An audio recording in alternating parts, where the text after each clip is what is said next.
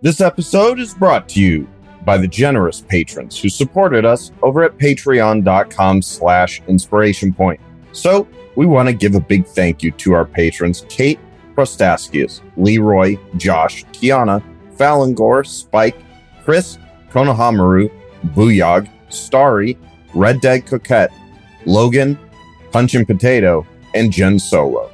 Thank you again for helping us to put a little more inspiration out into the world. And now, on to the show.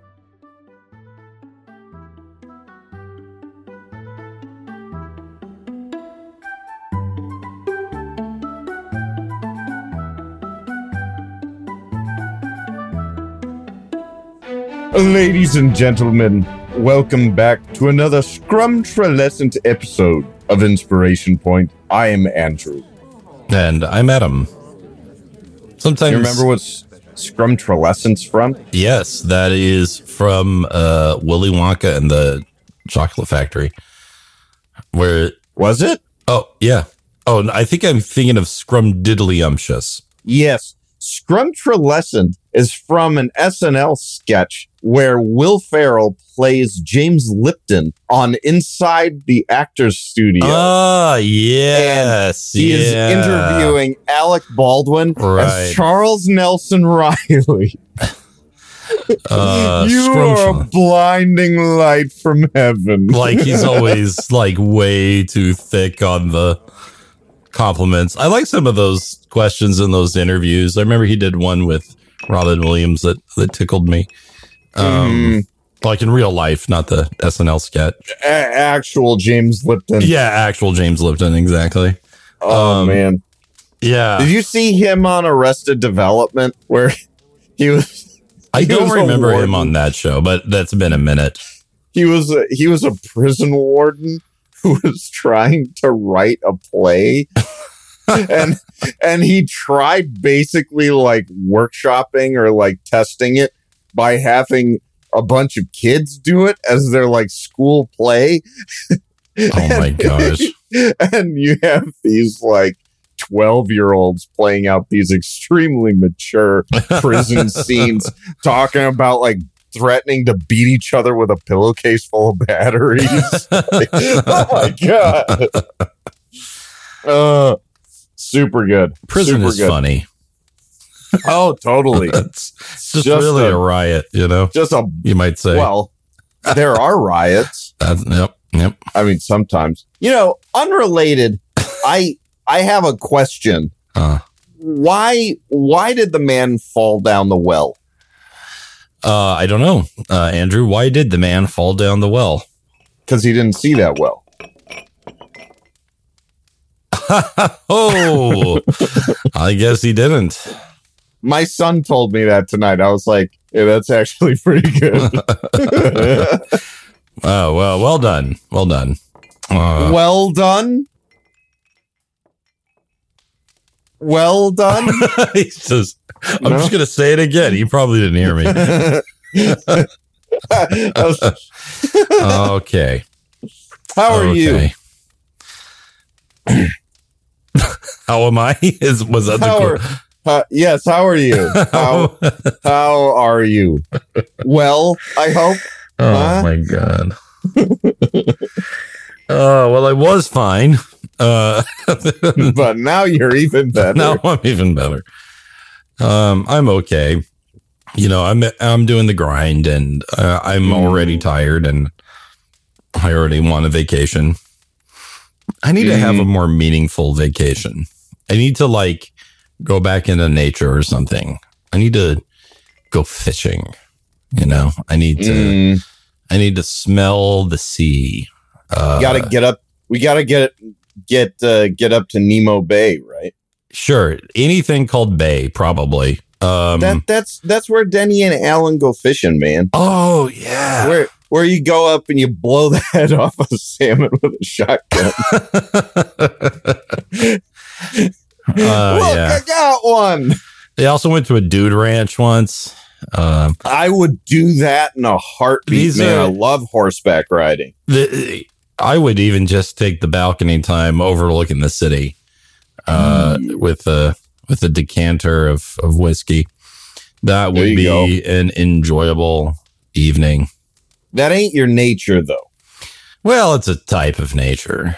That's true. But yeah, like maybe in a very tall cabin, perhaps that could be the way to go. Maybe just old school rocking chairs on the porch, just like sitting there saying, "Yep," back and forth. Yep. Mm-hmm. Yep. Mm-hmm. Storms are coming. Yep. Storms are brewing. I can feel it in my bones. They're starting to ache. Oh, my knees. My rheumatism's acting up. My rheumatism. Oh my gosh. I always remember that from back when I was a kid. I used to religiously watch the Beverly Hillbillies That explains a lot. For, it kind of does. That's why I get so excited about your the character, the NPC you have from Fair Middle in our game, whose name is Jed. I always, like, in my head, his last name's Clampett. And, man, I still remember Granny always ranting about her rheumatism. And doing all their laundry and, like, raw lie. Oh. Just, like, burns into a crisp.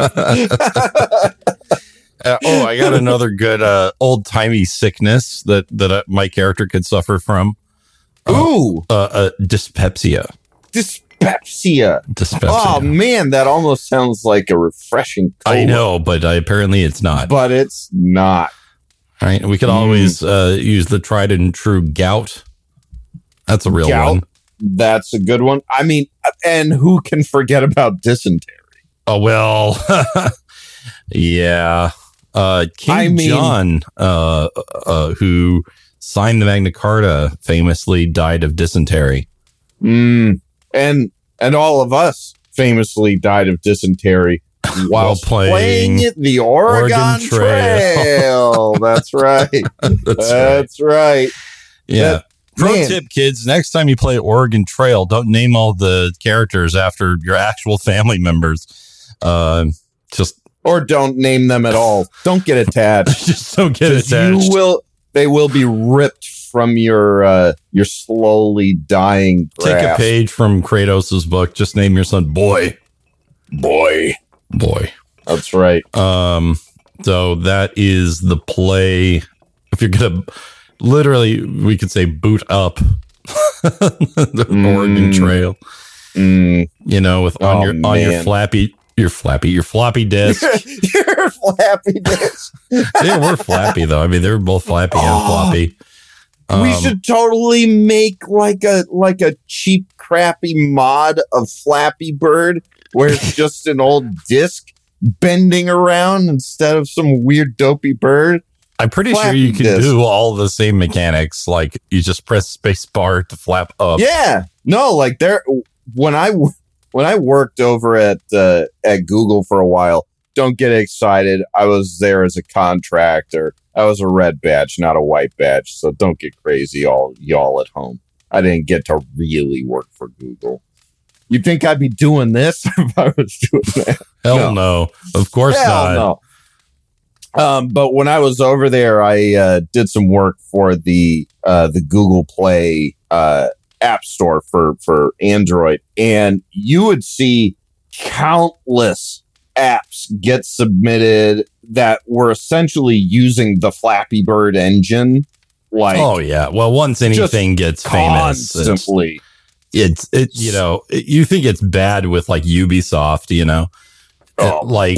mobile games are just so egregious with the outright theft of each other's ideas, and just like barely even slapping on a skin to their wanton clone. It's like, it's so this bad. Is a skateboarding game, but they just like pasted Peppa Pig on top of the character. Like, why is Peppa skateboarding? Like, nothing around her looks like Peppa. What is going on? It says the name of the original game, and there's just a line through it, and then below it says Peppa Pig, pro skater. Pro skater.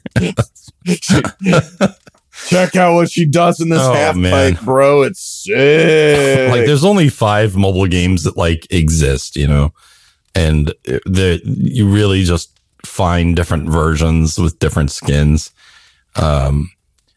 I even downloaded one, and I'm like ashamed to play it, you know, like it's just like a match 3 gem game, you know, where but in this one you get to control characters and level up and build a base. And I'm just like, oh yeah, it's like freaking Puzzle Quest. Yeah. And I'm just like, this is so stupid. Like, I can't wait till I'm over this and I can just delete it. You know, there are some times where, like, sometimes you do want to just turn the old brain off and just click the pretties. I mean, I get it, right? Take those games and just subtract the idea of microtransactions, and they're great. Well, and it's hard to get around that because you have to, like, you know, click off all the offers. There's like 8 offers. Oh my God. Like limited time sale. I'm like, I'm pretty sure none of this is really all that limited. Right. It'll be back. Is it really whether special? We want it to or not. When you have 10 sales a day going on? But you totally had those little like match 3 little games way back before they tried to like get you to sell your kidney or your firstborn child in order to get some stupid gold coins in order to buy nothing. Well, that's the thing is like the prices for anything you buy on a mobile game are just so high because that is the successful business model. It's not about, and you know this very well.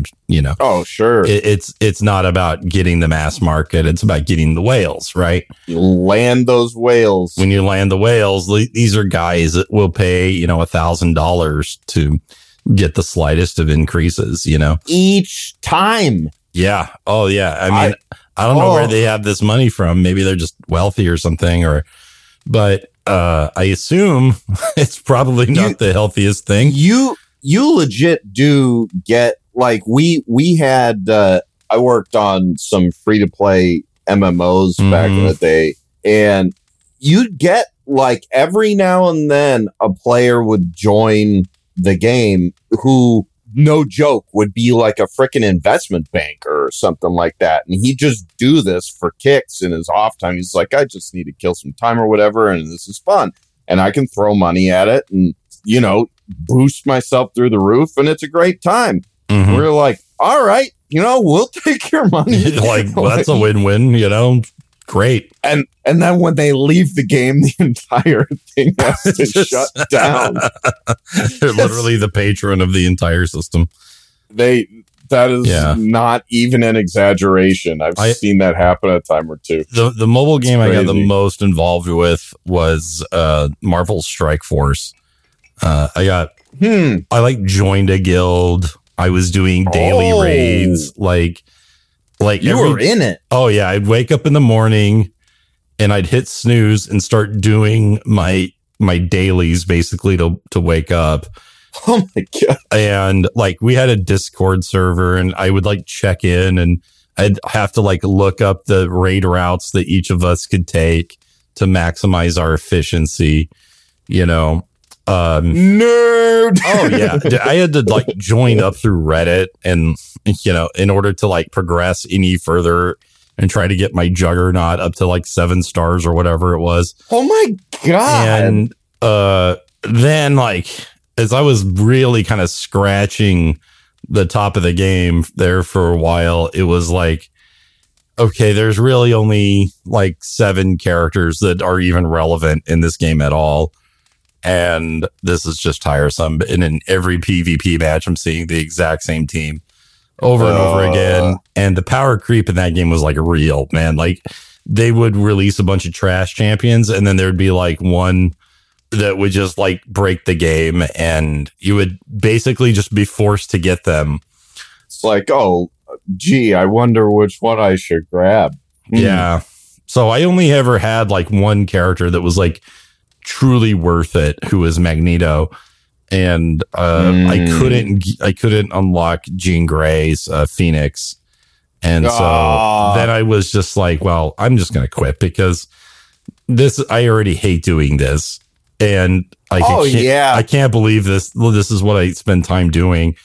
And like one day the spell just broke. Right. And I went on the Discord and I like break up with my group. Right. And just tell them, hey guys, I'm done.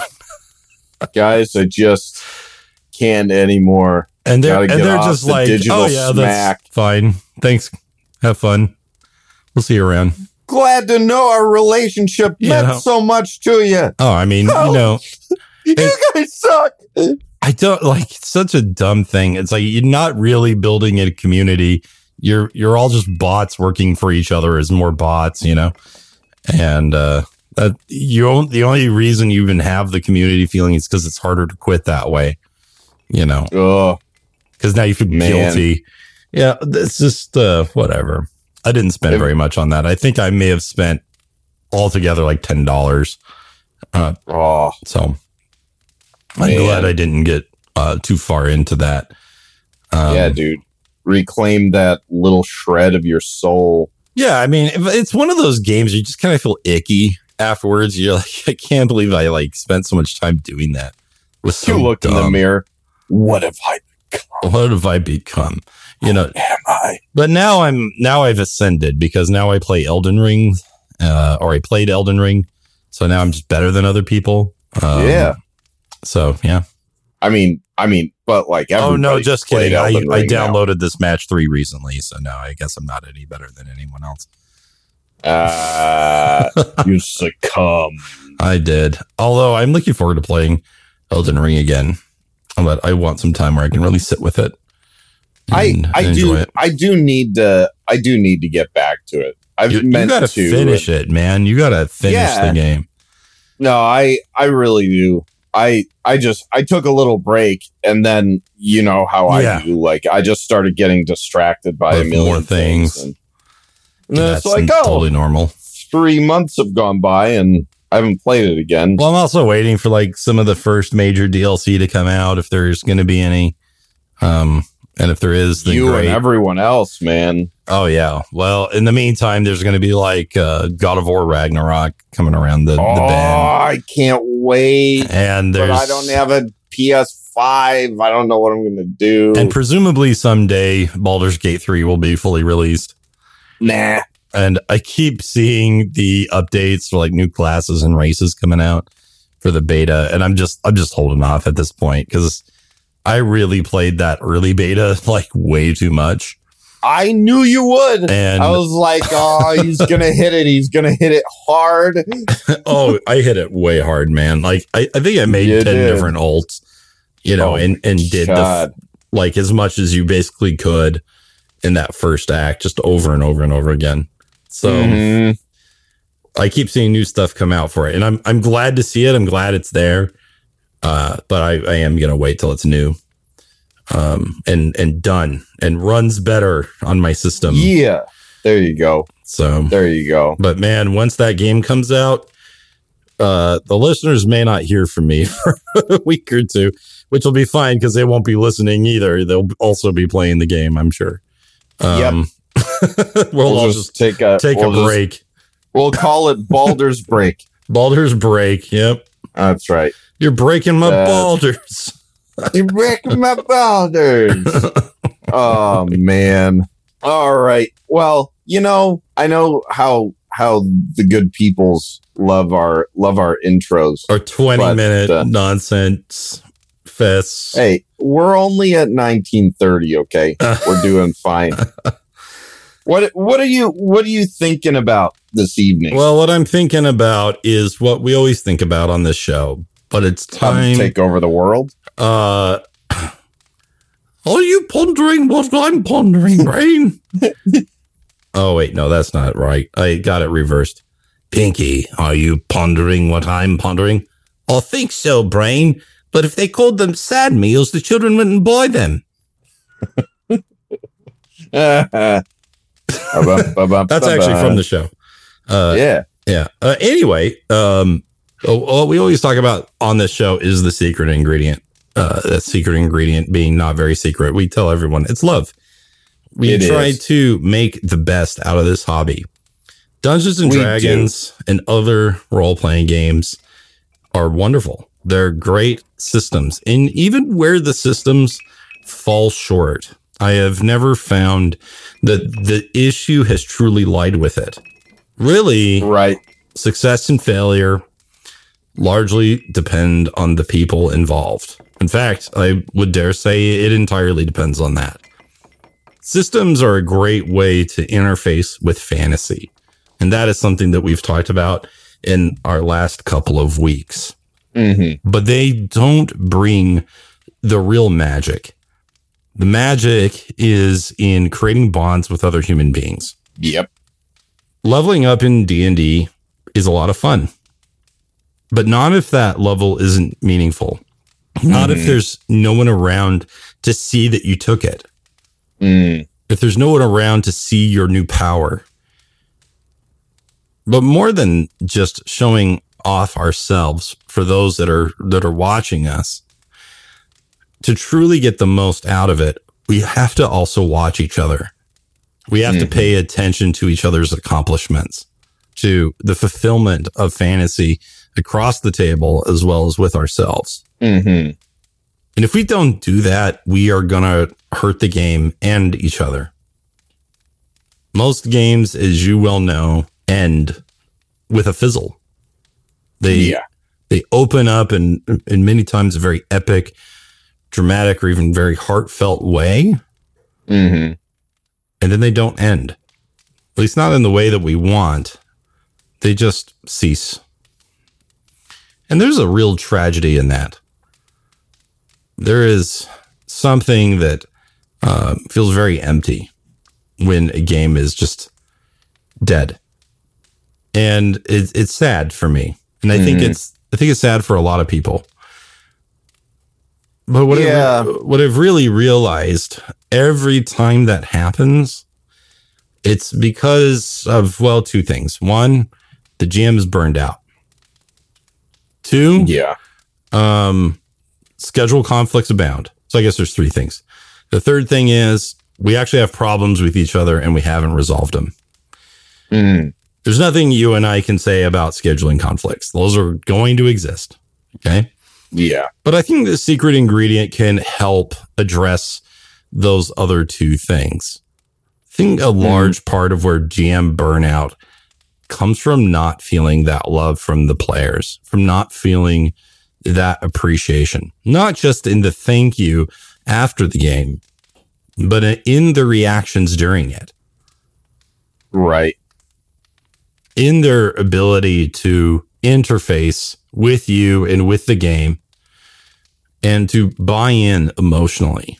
That takes a very, it takes willingness and a sense of vulnerability to put yourself in that place, to give that over. Sometimes it doesn't come naturally. Right. And I've seen a lot of people, you included, just put it out there anyway. Right. Kind of a fake it till you make it kind of situation. That's what it is. Well, I don't want to say a lot of the time because that makes it sound like it's a majority, but it relatively frequently, that totally is. Like, it's just noticing a moment and going, okay, even if I'm not feeling it, what do I think ought to be felt right now? You know, what kind of moment is this, and how do I, can I at least, nod toward that, reaction that this situation calls for? Absolutely. A lot of times I find that players are trying to beat the game, and that's a real temptation. When our turn comes around, I hate that. Yeah, I've really come to dislike it too. And I'll admit that a lot of times I'm trying to win, And I know. Certainly, I know. Yeah, but like certainly as a group, we would like to win together, right? Sure. But, and this is something we've talked about a lot, but just the unwillingness to fail at all, I have to use the inspiration point. I have to do the luck die, the re-roll, whatever. you know, if as long as your character isn't like built around that, like playing a divination wizard or something. Sure. Where like messing with fate is like kind of the point. But other than that, just like, oh, I didn't hit. I can't stand not hitting. I can't stand not making this skill check. I'm going to re-roll this and make sure that this happens. Or worse yet, I'm going to argue with the GM until I win, until I get what I want, until I have bent this game to my will. That is, that's something I really hate. I mean, yeah, I fully agree. Like, I don't know that there really is any, argument to that point that I would be willing to listen to. Mm. I'm sure someone out there could come up with reasons that they feel are valid for, well, you know, if the rules are this and that, and, you know, if the GM said this or that, it's like, look, when that stuff happens, if you disagree with your GM's call, it is perfectly fine to, like, you know, raise your hand, present your case briefly. But if the GM doesn't want to do it, let it go. And if you want to pursue that further, you do it after the game. Mm-hmm. Please. Yeah, don't derail, because there's a couple things that are going to happen. One, you're going to create an awkward situation. You're going to create hard feelings. You're also going to undercut at least irritation. Oh, certainly. And you're going to alienate your GM, because now you've undercut them as the sort of authority of the table. And the GM really kind of needs that. The GM needs to be able to feel like they can have the final say.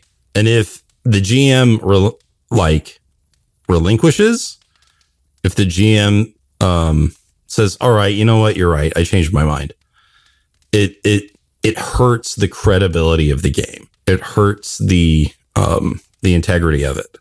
And it's ultimately in the service of something that's completely self-serving. Well, I mean, I know I don't want to defend that sort of thing, but I'm going to fly in the face of what I just said and throw this out there I'm for a throw second. This out there. Okay. If the GM is new, or if they really are like totally unaware of a certain rule or something like that, you know, and you just clue them in to the way a rule works, that to me is not a big disruptive thing. If you're just like, oh, actually, you know, they have a rule for this, it is this, and that's typically how it runs. That at least, you know, is just cluing the GM in, and you're not trying to undermine them or anything like that. You're just saying, you know, hey, if they want to do a grapple check, you don't have to do this ad hoc thing over here.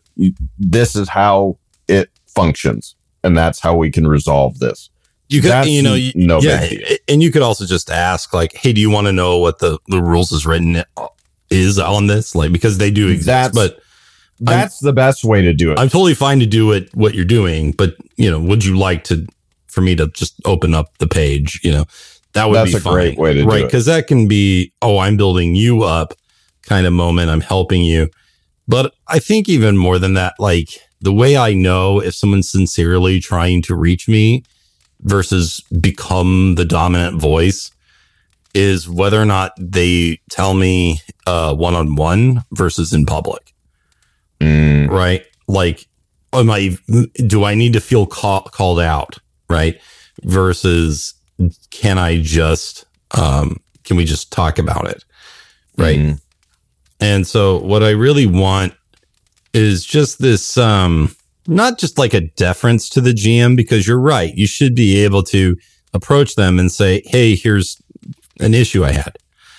And absolutely, these kind of games are collaborative games. Like, the GM is not the boss. And also something very frequent, that I've heard, especially back in the day, very frequently, is that, you know, the GM is God at the table. That presents a very skewed image of the GM's relationship to the rest of the table. Yeah, well, and I think it's about respect, right? Again, the secret ingredient here is also applied.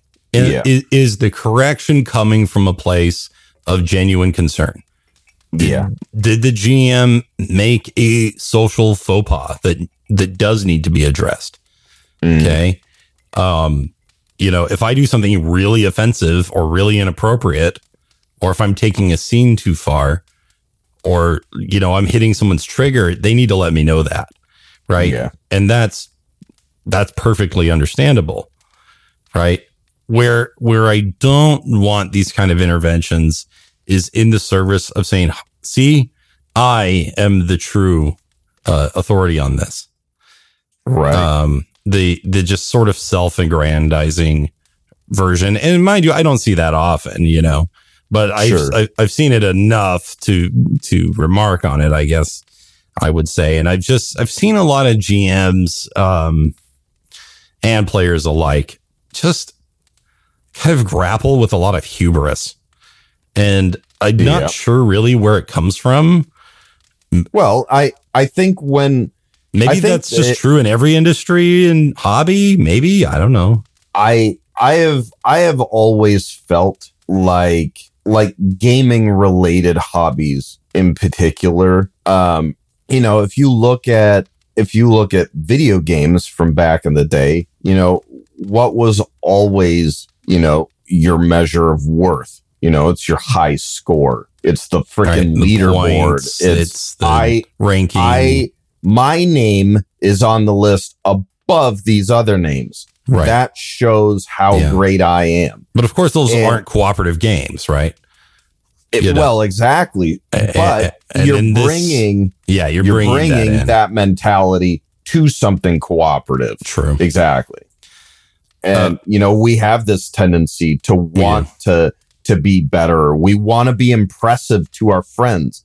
And it can also kind of suck when you feel like the things that you do that are cool aren't acknowledged by your friends. They're ignored and they just move along and leave you sitting there going, oh, I thought I just did this really cool thing that you guys would like. And nobody commented or reacted or anything. Yeah.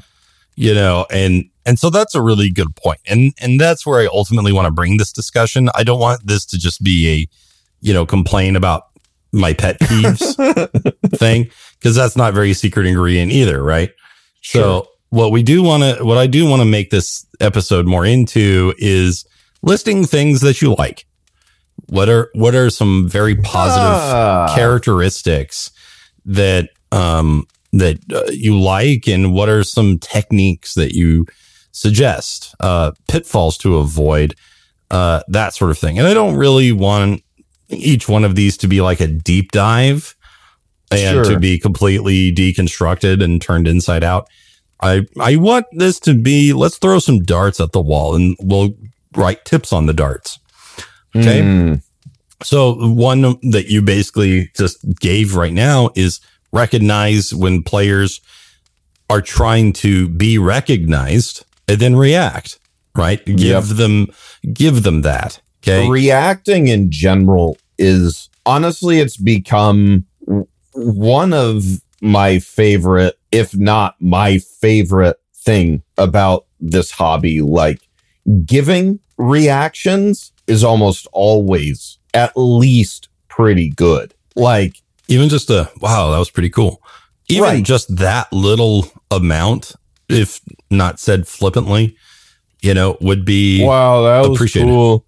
Yeah, something like that. Like, cool. Wow. Oh my God, you did it again. Right. Like, obviously nothing like passive aggressive like that, right? That'd be terrible. But like even after the game and the post game wrap up, I love doing that stuff. Like, just picking out people in your group and just saying, dude, your character was so cool. Oh my God, they did so much damage.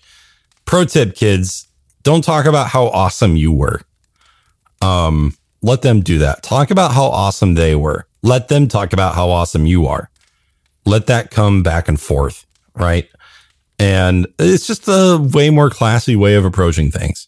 Yeah. I mean, I will say, for the love of God, don't wait till the end of the game. Sure, it's neat to talk more about it at the end of the game, but seriously, do it in the moment. Like that's what moments are freaking made out of. Absolutely. And in character. It's too little, too late if you wait till the end of the session. Sorry, I can't. No, yeah. I mean, I said at the very least, right? So, like, sure, that's true. What's even better is in character saying something to the effect of, "Hey, I trust you. I believe in you. You can do it." Or, "Wow, your battle with that orc was intense. I can't believe the kind of power that you wield through that sword." Right? Whatever it is. Or, "Hey, man, I know you won the day, but I also know that fight was really important to you. I know that guy did some terrible things in your past. Are you okay?" Stuff like that. Like doing those check-in / compliments. Yeah. But also just, here's another one. Check in with each other emotionally. Especially as characters. Pro tip, don't belabor. That's easier said than done. Right. And our show is like just beating dead horses. Yeah. Ad infinitum. Yeah. Ad nauseum, you might say. And, I would like to get better at that, frankly. Sure. I'd also like $1 million. You and I hate those circular arguments so much. We don't want to hear them anymore. Yeah. I mean, it's hard. It's hard to avoid. It is hard to avoid. Yeah. It can be because you want to win. But that's when we get that blurred line between, am I arguing character to character or am I arguing player to player? Yep. And once we're getting into player to player, we definitely need to take a pause. We need to reset and we need to come back on neutral ground. Yeah. Right. Yeah. And so, because if we're having a battle of egos, then even the most legitimate criticism will be ignored. Right. Yeah. You're not going to be able to get to the thing you actually need because even outside the game, it's still about winning. And that's really something we need to just get away from. Yeah. We need to focus on winning together. Like if somebody walks by while you're playing D&D and they don't know anything about D&D, one question they always ask is, who's winning? Are you guys winning? Yeah. Yeah. And it's like, I don't know how to answer that question, right? That's not what the game's about, right? So if we win, we really do it together. When you as a party are winning together, you can feel it. Yeah. It creates those special, powerful moments, either in a victory over a dragon or in a victory over doing something good for the universe and returning that elixir, or even just making a difference in the miller's wife, house, whatever, saving a cat, if we do those things together. When I did the Dragon Age game, little like a short, very short campaign for the people involved with the show, I had them literally save a cat. And it was totally. And it was something that, immediately united them all. Like there was just no question that they were all going to risk their lives to go help this cat who was in this cave. And it was wonderful. Right. So that's terrific. I love that stuff. I love, man. And I love feeling that positive energy at the table where everybody like appreciates each other, where they recognize each other. They love and appreciate the GM. I'll give Spike some credit here. I was running Wrath of the Scorned a week ago, and during the game, he was just messaging me all these very complimentary things, like, telling me that he thought I was a really, really great GM and that I was just having a hell of a session. I am a sucker for flattery. I will straight up say it. Right? But I love that stuff. But, it also, it was just very validating to be like, I do think I'm good at this. And I want people to occasionally tell me that I'm good at this. Yeah. But I think we all want that to some degree, whether that be as a player, as a GM. So another pro tip, compliment. That actually is a nice segue to something that I thought of a few minutes ago, and I'm glad that it hasn't slipped out of my brain before it slips out again.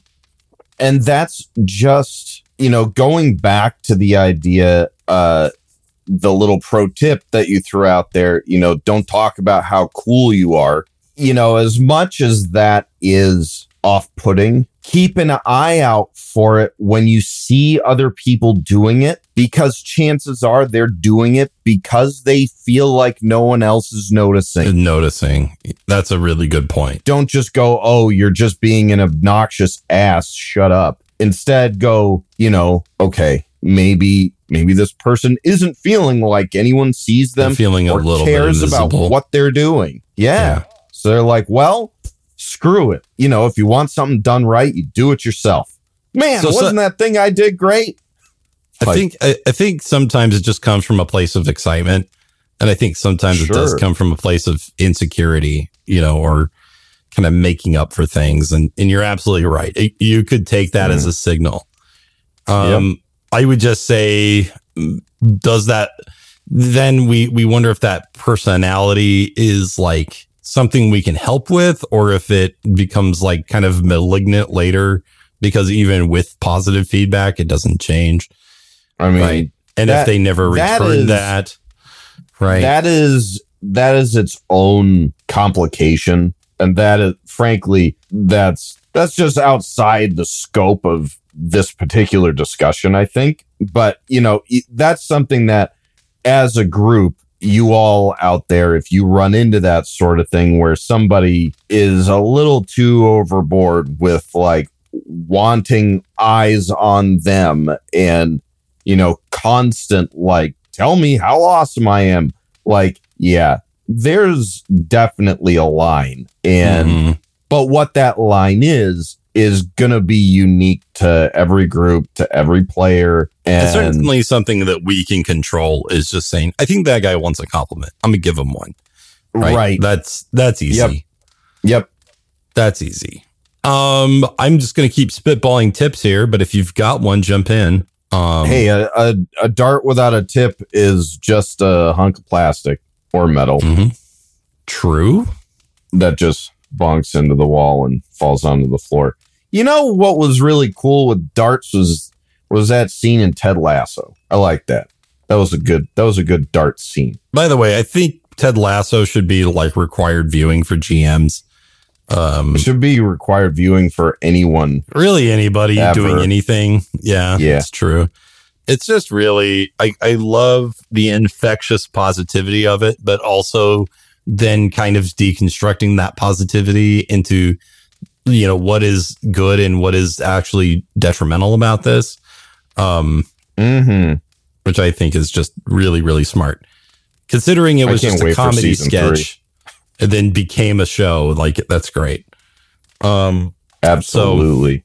But I love that stuff. Talk about, like, be concerned about each other's backstories. Pry a little bit.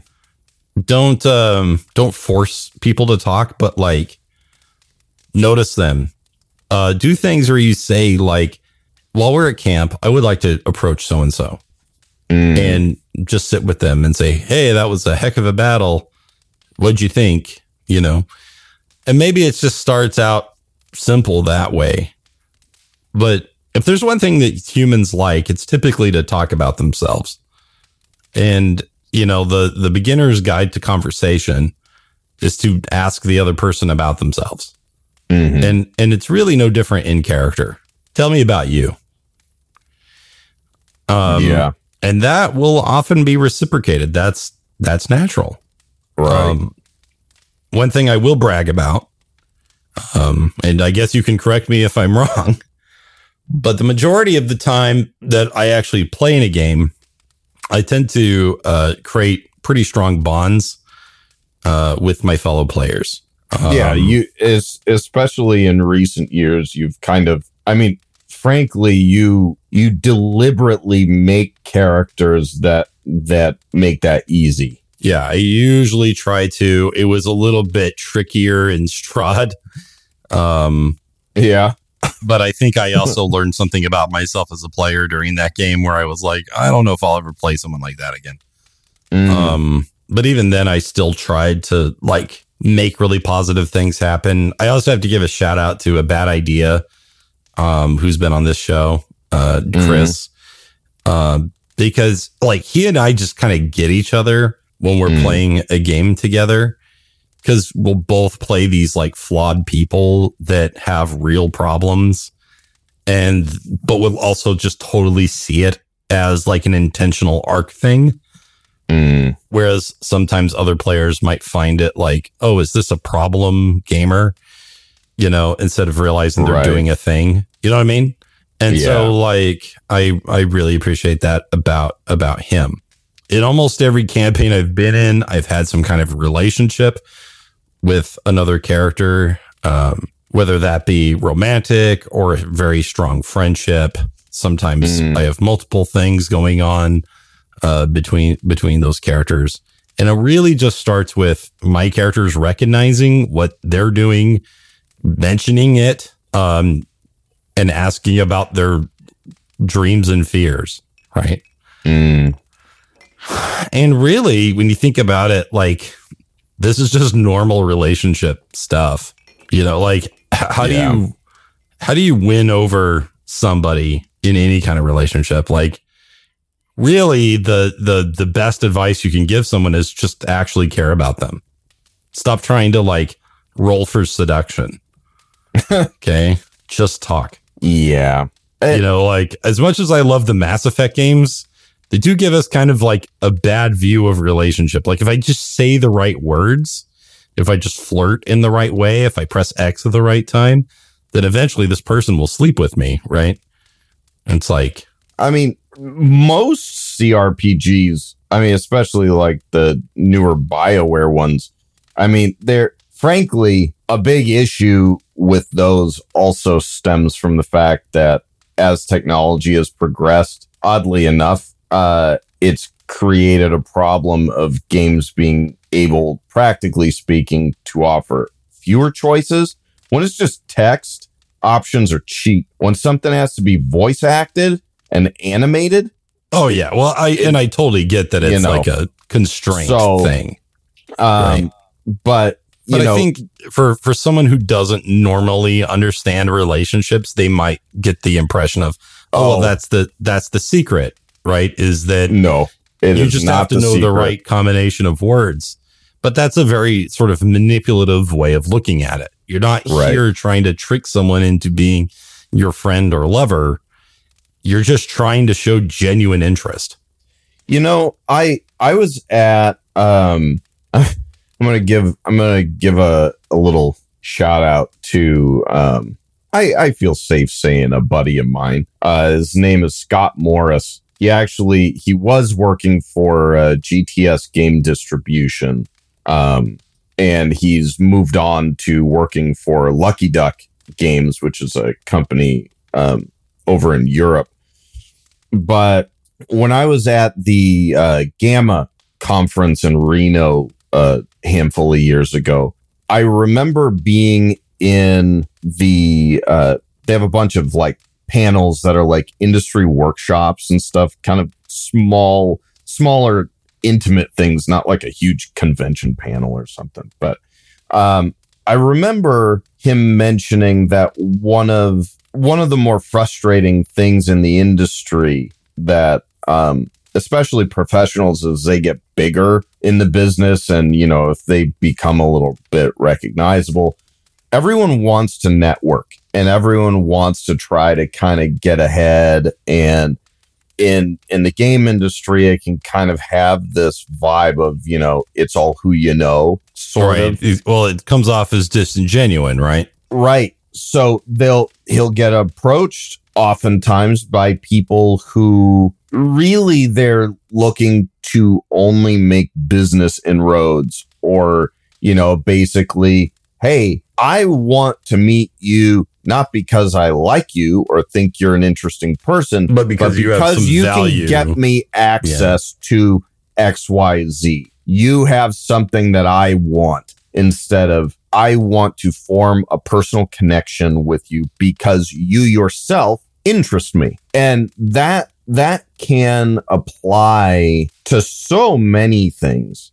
And Scott is one of the best guys I've ever met. Like his personal philosophy, and I love this.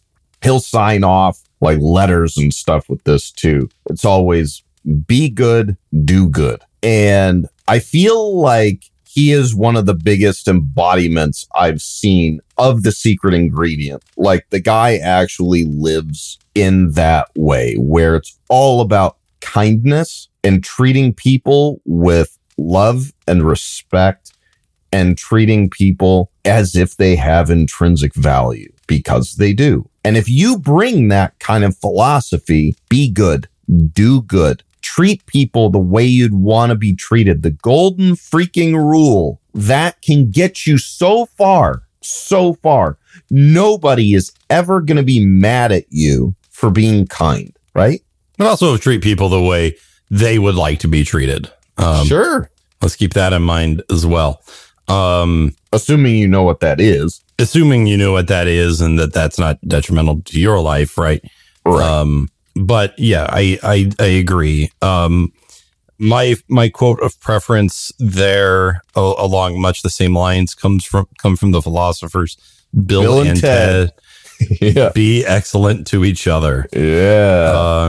I love that line. That's how that's my little signature at the end of my personal emails. There you go.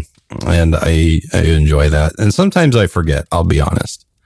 And one thing that my job helps me to practice often is, patience, compassion, understanding. Because it can be really easy to say something sarcastic, to be belittling, to get impatient, to get huffy. Especially if, a young person isn't doing what they're supposed to be doing, that they know they're supposed to be doing. Right. Yeah. But then you have to think, like, how would I react in that situation? Would that build me up, or would that knock me down? And sometimes you just got to know somebody, but you should always err on the side of kindness. Yeah. I mean, the worst thing that happens is they just keep on keeping on, and you realize, okay, I guess that didn't work. But, you catch more flies with honey, Yeah, that's true. But also, let's not think about it like catching flies, right? Well, sure. Because again, I'm just going to freaking idioms and stuff. I think that the opposite of love in many ways isn't like hate or even apathy. I would say it's manipulation, right? It's the control, the domination of someone else, right? And I think that a lot of times when we approach relationships, I mean, maybe in an evolutionary way, maybe there's no completely getting away from that. But I will say that we can have what I would dare say is a higher level of fulfillment and joy by opening up our hearts and being kind and compassionate to each other. That is perhaps in a way a selfish way to achieve positive vibes. Sure. But if that's selfish, I think I'm okay with that. Yeah. I mean, right. Okay. We are all individuals who biologically. Well, maybe you are, man. I'm part of the collective, yo. The machine. Right. We all have this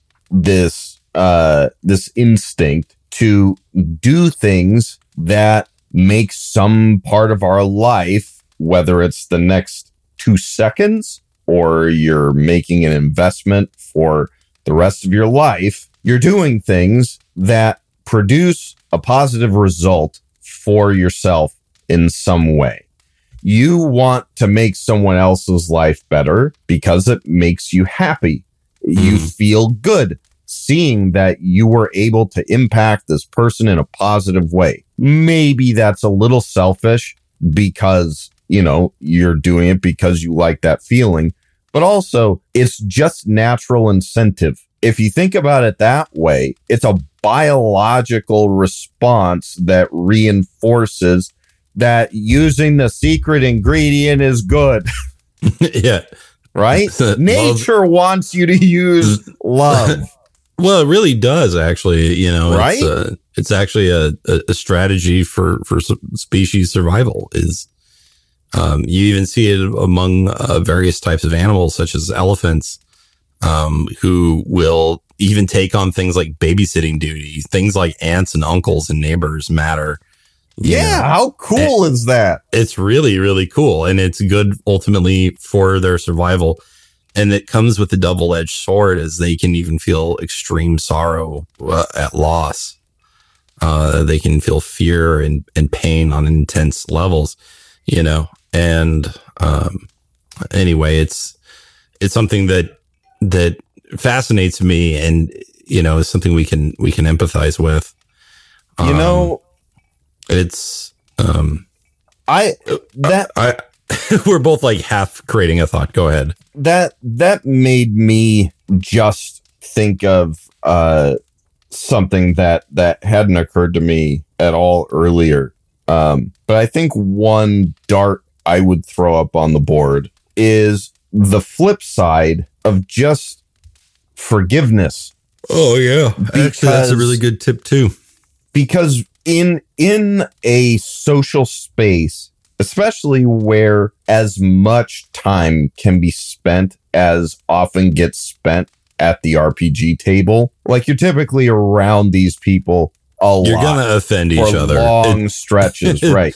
You're going to piss each other off a lot. It's pretty much inevitable.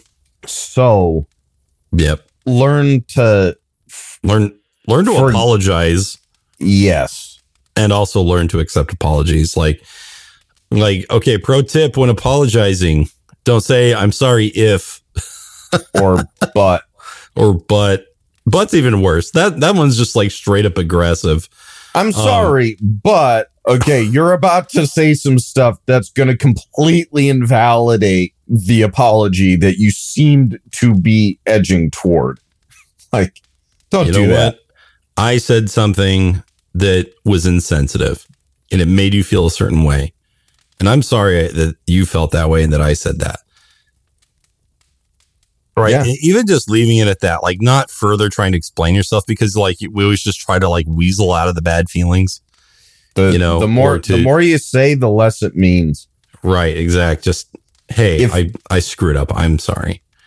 I'm really good at this. You know, I get a lot of practice with my wife.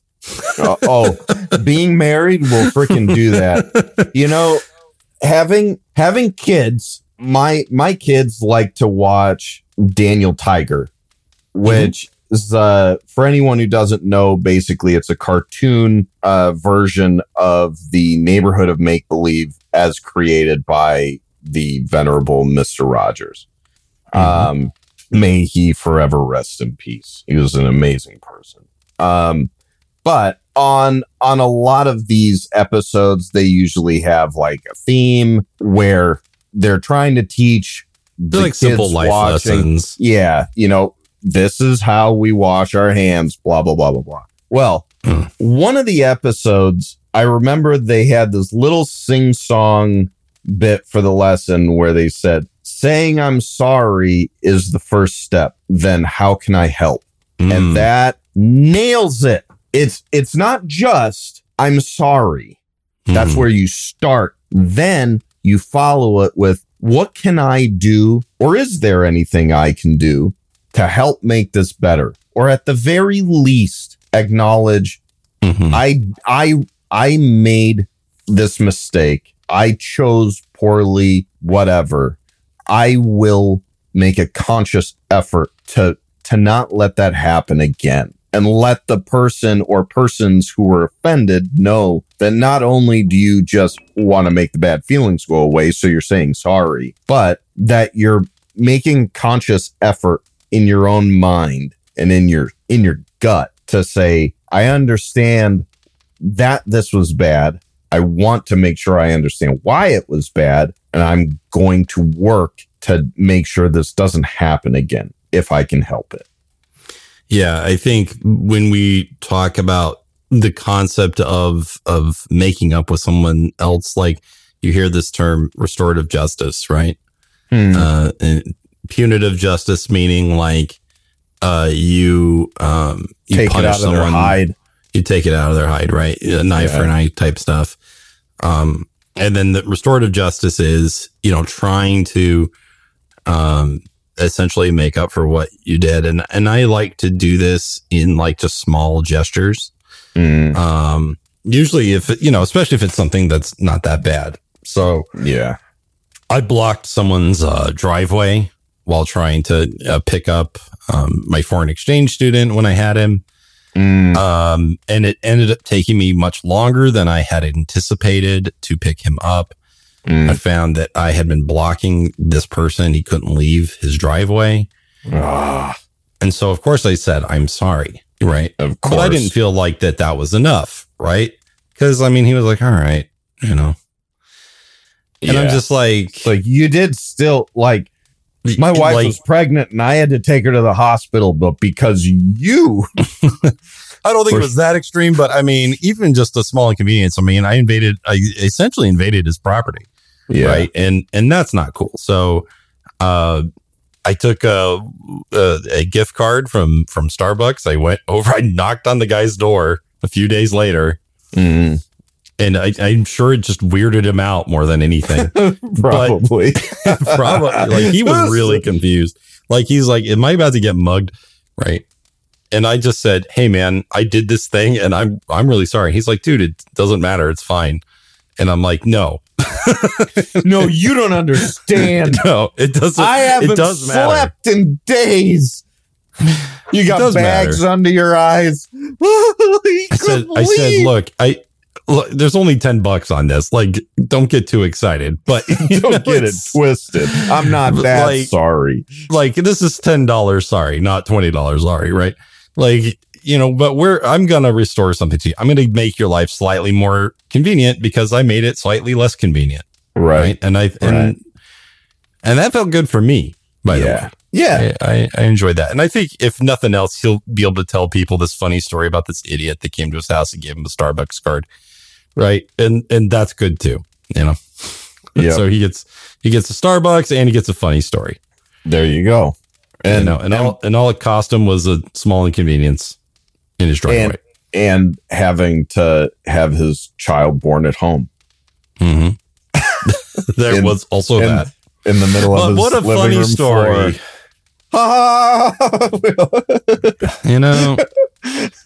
The kid may have a flat side of their head, but I'm sure that's going to that you're now going to want to have to one day tell Junior that he was born inside of a kid's wading pool. The next house he buys is going to be one of those half circle driveways. He's like, I will never again have one of those single in, single out driveways. No, sir. That's a hazard. It's a hazard waiting to happen. Good old flathead. Oh no. Getting back to, talking about Will Smith, because he used to sport that flat top for a long time. It's like, I beg your pardon. So, being an awkward young person, dating was something that really kind of got away from me, and I got really out of practice when I was in France for a couple of years doing religious things, and not being allowed to date during that time. And then I came home and had no game at all. Didn't know what I was doing. And so I saw this movie starring America's sweetheart, Will Smith. He's Hitch. never done anything untoward towards anybody in public ever. And there's just really no reason to ever criticize him about anything. So you can trust him. He's a peach. He's a peach. You might say, he's just like the rock of our nation, right? He's Dwayne Johnson is the rock of our nation. And his music from back in the day just absolutely slaps.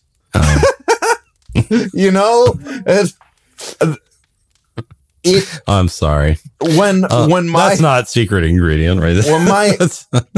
When my friends were listening to like Eminem and I wasn't allowed to listen to any of that, I'd put on some Will Smith, and that's music I could get away with. And it got me through the days. Got me through the days. It was something. Oh yeah. So I got to know Queen really well for the same reasons, because my music was inappropriate, but apparently Queen was fine because my parents didn't understand their own lyrics. But anyway, so point is, yes, I watched Hitch. I love that movie. It's a simple rom-com in many ways, but it's about a guy who is he calls himself the date doctor, right? Or other people call him that. Basically gives advice to men to help them to create relationships with women. And the misconception is that he's there to get people basically cheap dates and sexual encounters, right? But his goal is not that. It is actually to create meaningful bonds between men and women. Right. Now, he does employ some shady tactics, especially during the intro, where this guy essentially kidnaps some girl's dog and then the guy saves the dog, Oh, hooray! So, okay, $8,000. But the rest of the movie is pretty good, right? Like, as he basically, like, some of my advice, the advice in that movie that I think is awesome is when he's leading Albert Brenneman, Kevin James's character, through his like first date with Allegra Cole.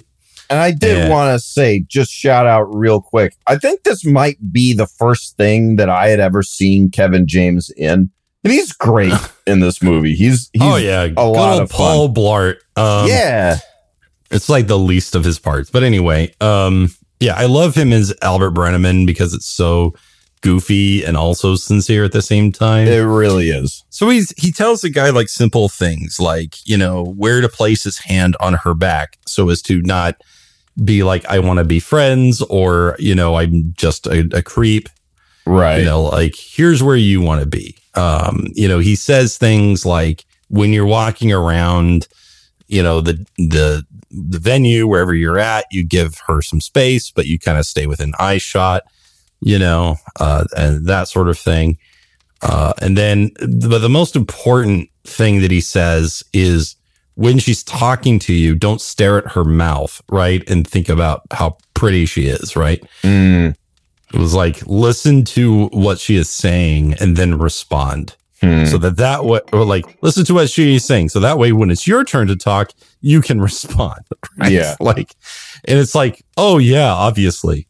But like that advice was always just like, be polite. Even his advice, like on the first kiss, was about going, that 90%.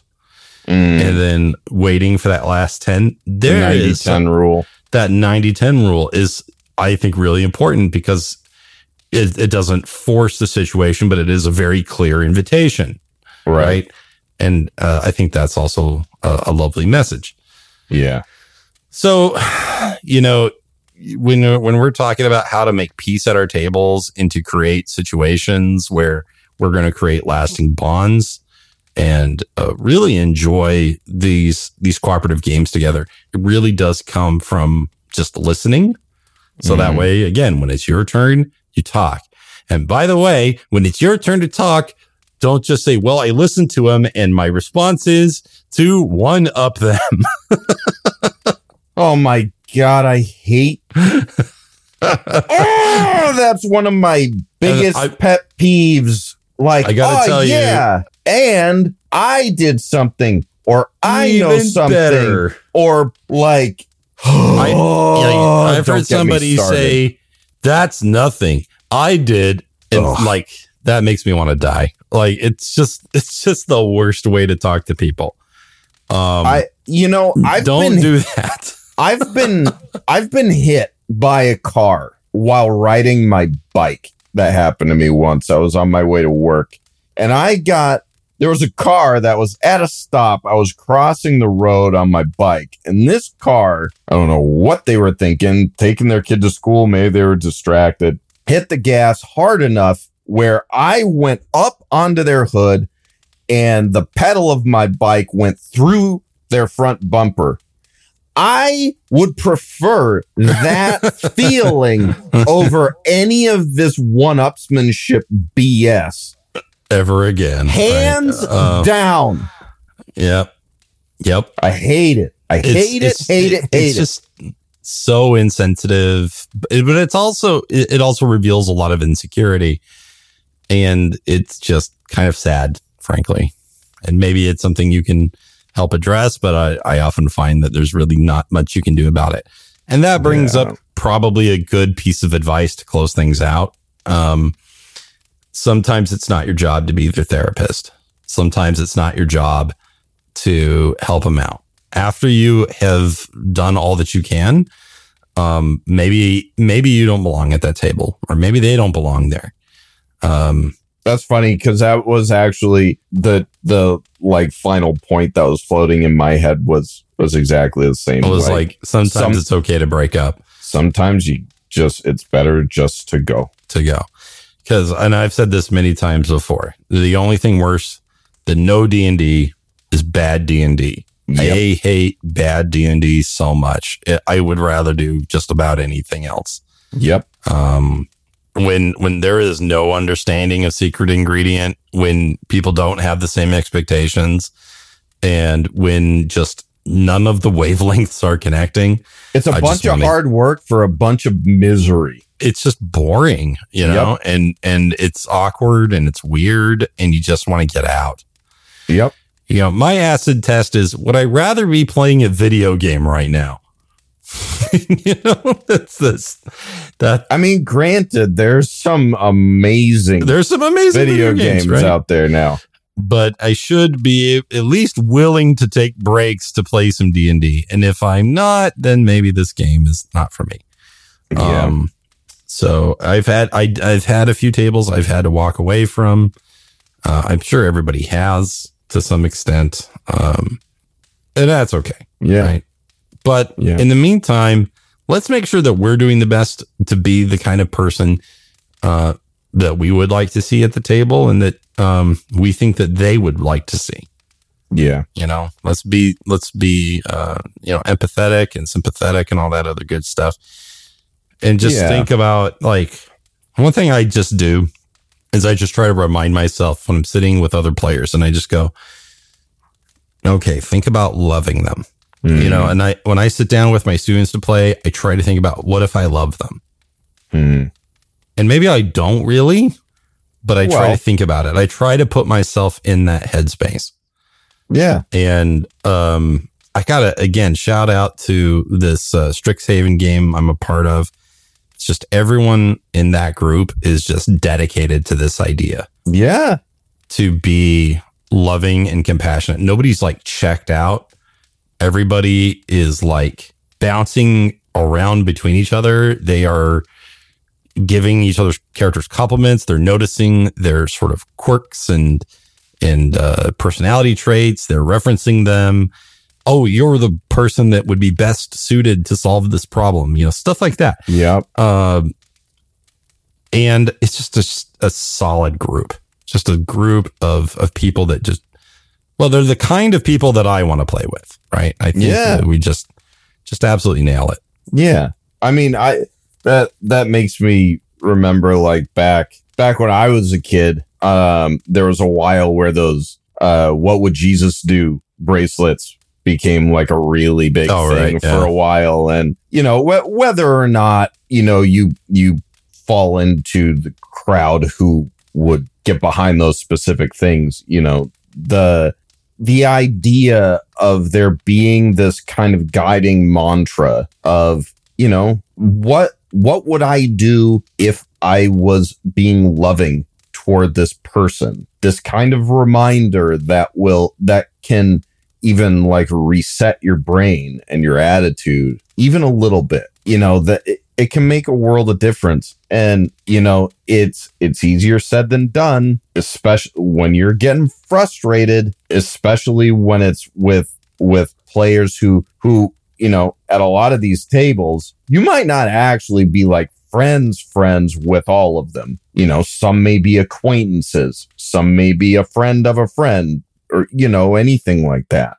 Sometimes treating those people who you don't have that deeper connection with already, when they're frustrating you, that can be hard. It can be a serious effort of will to go out of your way to be loving. And I am not the best at that. And I think something else that I heard that's helpful when trying to take on something like this, like just, you know, sometimes it can be like a whole new way of trying to just be. And that's every day, just try to do a little better. Where at the end of the day, you just ask yourself, was I loving to one person at one time today? You know, can you answer yes to that? If you can't, try to do it tomorrow. If you can, the next day, see if you can do it twice or once to two people, you know, little baby steps.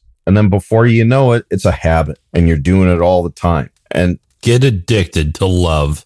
Yeah. I feel like, I was going to say, I feel like that should be like a rock song. And I was like, oh, it is. Oh, it is. It is. Might as well face it. You're addicted to love. There you go. I wish I could use that as for the end sequence of the show. By the way, speaking of which, if people love this show, what should they do about that? If you love this show, please go on a platform that will let you write a review and write us a review and tell us how much you love the show.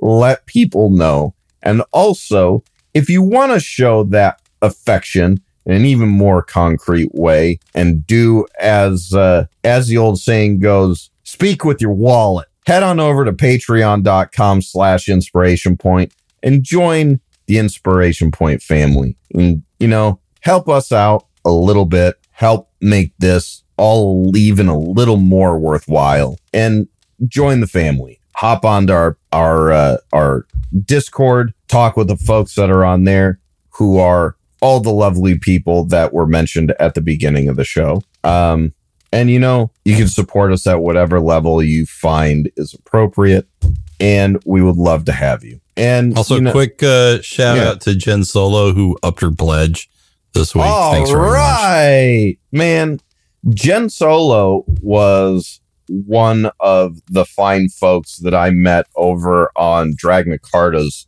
Patreon. And I remember talking to her about some of her game stuff a while back. I was like, you know, I got a podcast, might be able to help you out. And now she's hooked like a fish on a line. And she's hooked on that secret ingredient because it's so good. It's so good. It's the good stuff, man. Join the family. We have people who can attest to its very fine quality. You're going to like the way you feel. We guarantee it. I guarantee. So keep that in mind. And every day, try to hand out a little more of that secret ingredient. And I bet you before long, you'll feel it coming back to you. Just keep all of that secret ingredient on the inside of your overlong trench coat, and just run up on people in the streets and just open up that trench coat just as wide as you can. Be a secret ingredient flasher just all the time. You just whip that trench coat open and it's just a sign hanging from your neck that says, I love you. Please don't do this. You will be arrested. Have a good night, everybody. Good night, everybody. And until next time, stay inspired. Bye. Goodbye.